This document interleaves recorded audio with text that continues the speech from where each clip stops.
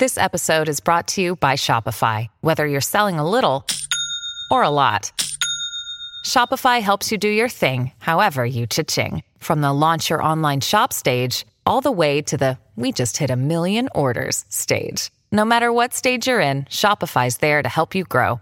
Sign up for a $1 per month trial period at shopify.com/special offer, all lowercase. That's shopify.com/special offer.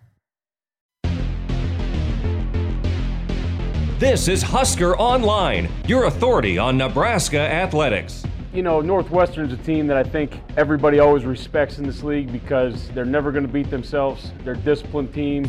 They're a tough team. They're going to be where they're supposed to be. And for the most part, they operate what the coaches want them to do. And so I think you just have to be sound in what you do. You have to be sound in your cover. You can't, be pressing. You can't be, overextending yourself trying to make a play because they'll make you pay. They're smart enough to adjust to what everybody's doing. But I think it's a really good football team that doesn't beat themselves a lot. They're really just fundamentally sound. They just play fundamentally sound offense and defense, both sides of the ball. They hold the ball for a long time, just time of possession. They try to slow our offense down, keep us off the field. Yeah, they don't make mistakes. They're not flashy or anything. But yeah, if you make mistakes, you beat yourself, you're not going to be able to hang with them. And welcome back here to the Husker Online Show. Sean Callahan, Nate Klaus. That was Eric Shenander and Ben Stilley talking about the challenge they'll see from this Northwestern offense, Nate. And I feel like we could take the game tape or the audio interviews from Northwestern week from the last 9 years. This is the 9th time they've played. By the way, the first time Nebraska will play a Big Ten opponent for a 9th time will be this year. But the sound would be the exact same. They are who they are. They do what they do. They're fundamentally sound. They're in the right place. They execute at a high level. Not flashy. They're not flashy. I mean, it's the same type of deal every year when you talk about this Northwestern team. Yeah, it really is. But it's the truth, though. I mean, they don't change who they are, and it works. Pat Fitzgerald's got a winning formula there, and they're not Big Ten West champs every year, but they're in the conversation pretty much every year, and it doesn't matter how they start the season out. They seem to always get better as the year goes along, and they're. I mean, Ben Stilley is right that they will make you pay if you. If you're not playing good football, or if you turn the ball over and make mistakes, they will make you pay. Yeah, and it has been interesting just to kind of watch them struggle early, but they have been a slow-starting team almost every year. I mean, under Pat Fitzgerald and what he's done there. And he is, for the first time, though, Nate, getting a lot of heat for their offense and the struggles that they're having. Hunter Johnson is the highest-rated recruit in school history at Northwestern. He has been almost atrocious when you look at what he's done. And we had a chance to see Hunter, Nate, at some Rivals camps and events. He was a phenomenal quarterback, and I think a lot of people just assumed that he would be a guy that it would just work for him, and it has not worked for Hunter Johnson. Under pressure this year, according to Pro Football Focus, he is only completing 27.6% of his passes.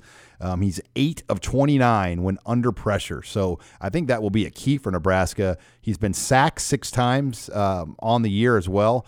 So they've got to get to him to disrupt him. Yeah, and I think that for Nebraska's sake, if you can shut down the run and make them one-dimensional, then it's time to kind of pin your ears back and get after Hunter Johnson. And that's what Wisconsin was kind of able to do last week. And you saw that, they brought a multitude of blitzes from different directions, and a lot of it was not even blocked. I mean, they were coming free and just teeing off on Hunter Johnson. In fact, he ended up leaving that game, and I don't know that he came back. And so Aiden Smith, I believe is his name. I think he's their third-string guy. I guess TJ Green, he's out right now too, right? Out, yeah, so they may be on their third-string guy. I don't know, but Hunter Johnson is definitely not 100% because of what Wisconsin was able to do to him, and they beat him up really, really, really badly. And they've also had 11 drop passes. I mean, that's a bad stat. I mean, they have not caught the ball well. I would say, Nate, the one real bright spot has been the freshman running back. I mean, they've gotten decent production on the ground out of Drake Anderson.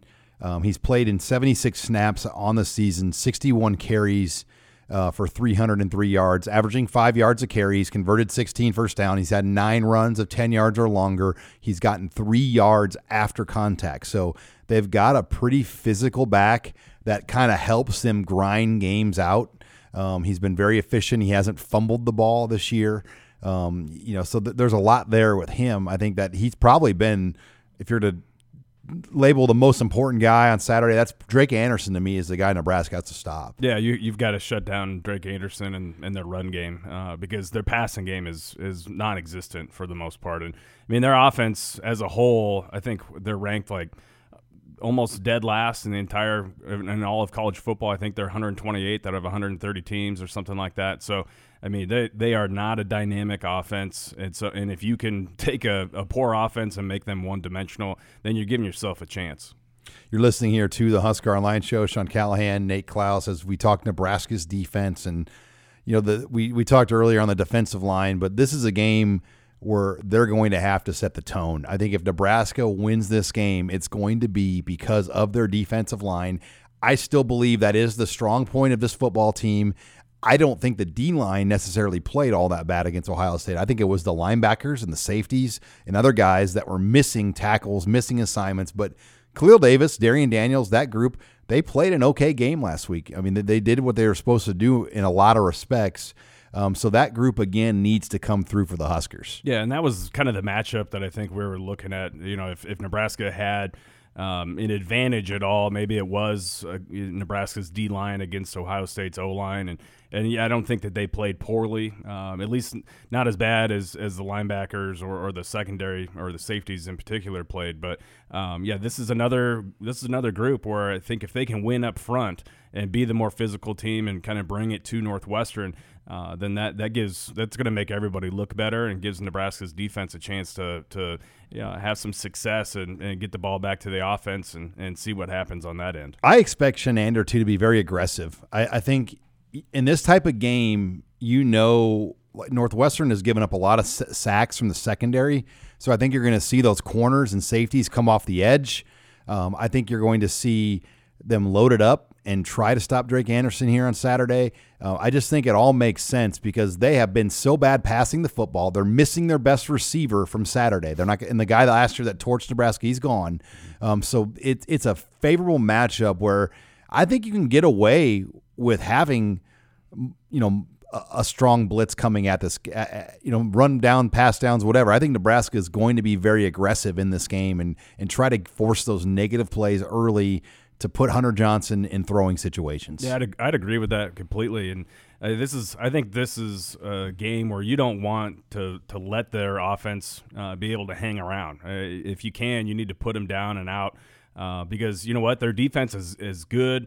That you can almost bet on them capitalizing on any type of mistake that you make on the offensive side of the football, and maybe even turning that into points. And so I think when you're on defense as Nebraska, goes out there, I think you've got to shut these guys down and not give them any chance to stick around in the game and kind of create as big of a gap there as possible. And their defense is the strength. I mean, just looking at the numbers and production that they've gotten.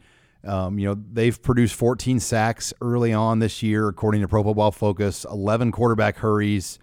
23 quarterback hurries on the year. So they've been very, very productive, getting in there and disrupting plays.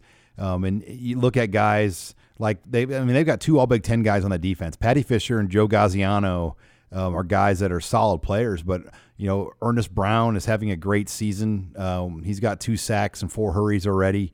Alex Miller, another guy on the D-line, is having an excellent season for them right now. They've got a safety named Travis Willock, who's playing at a very, very high level on the back end. So don't kid yourself. This is an elite level defense.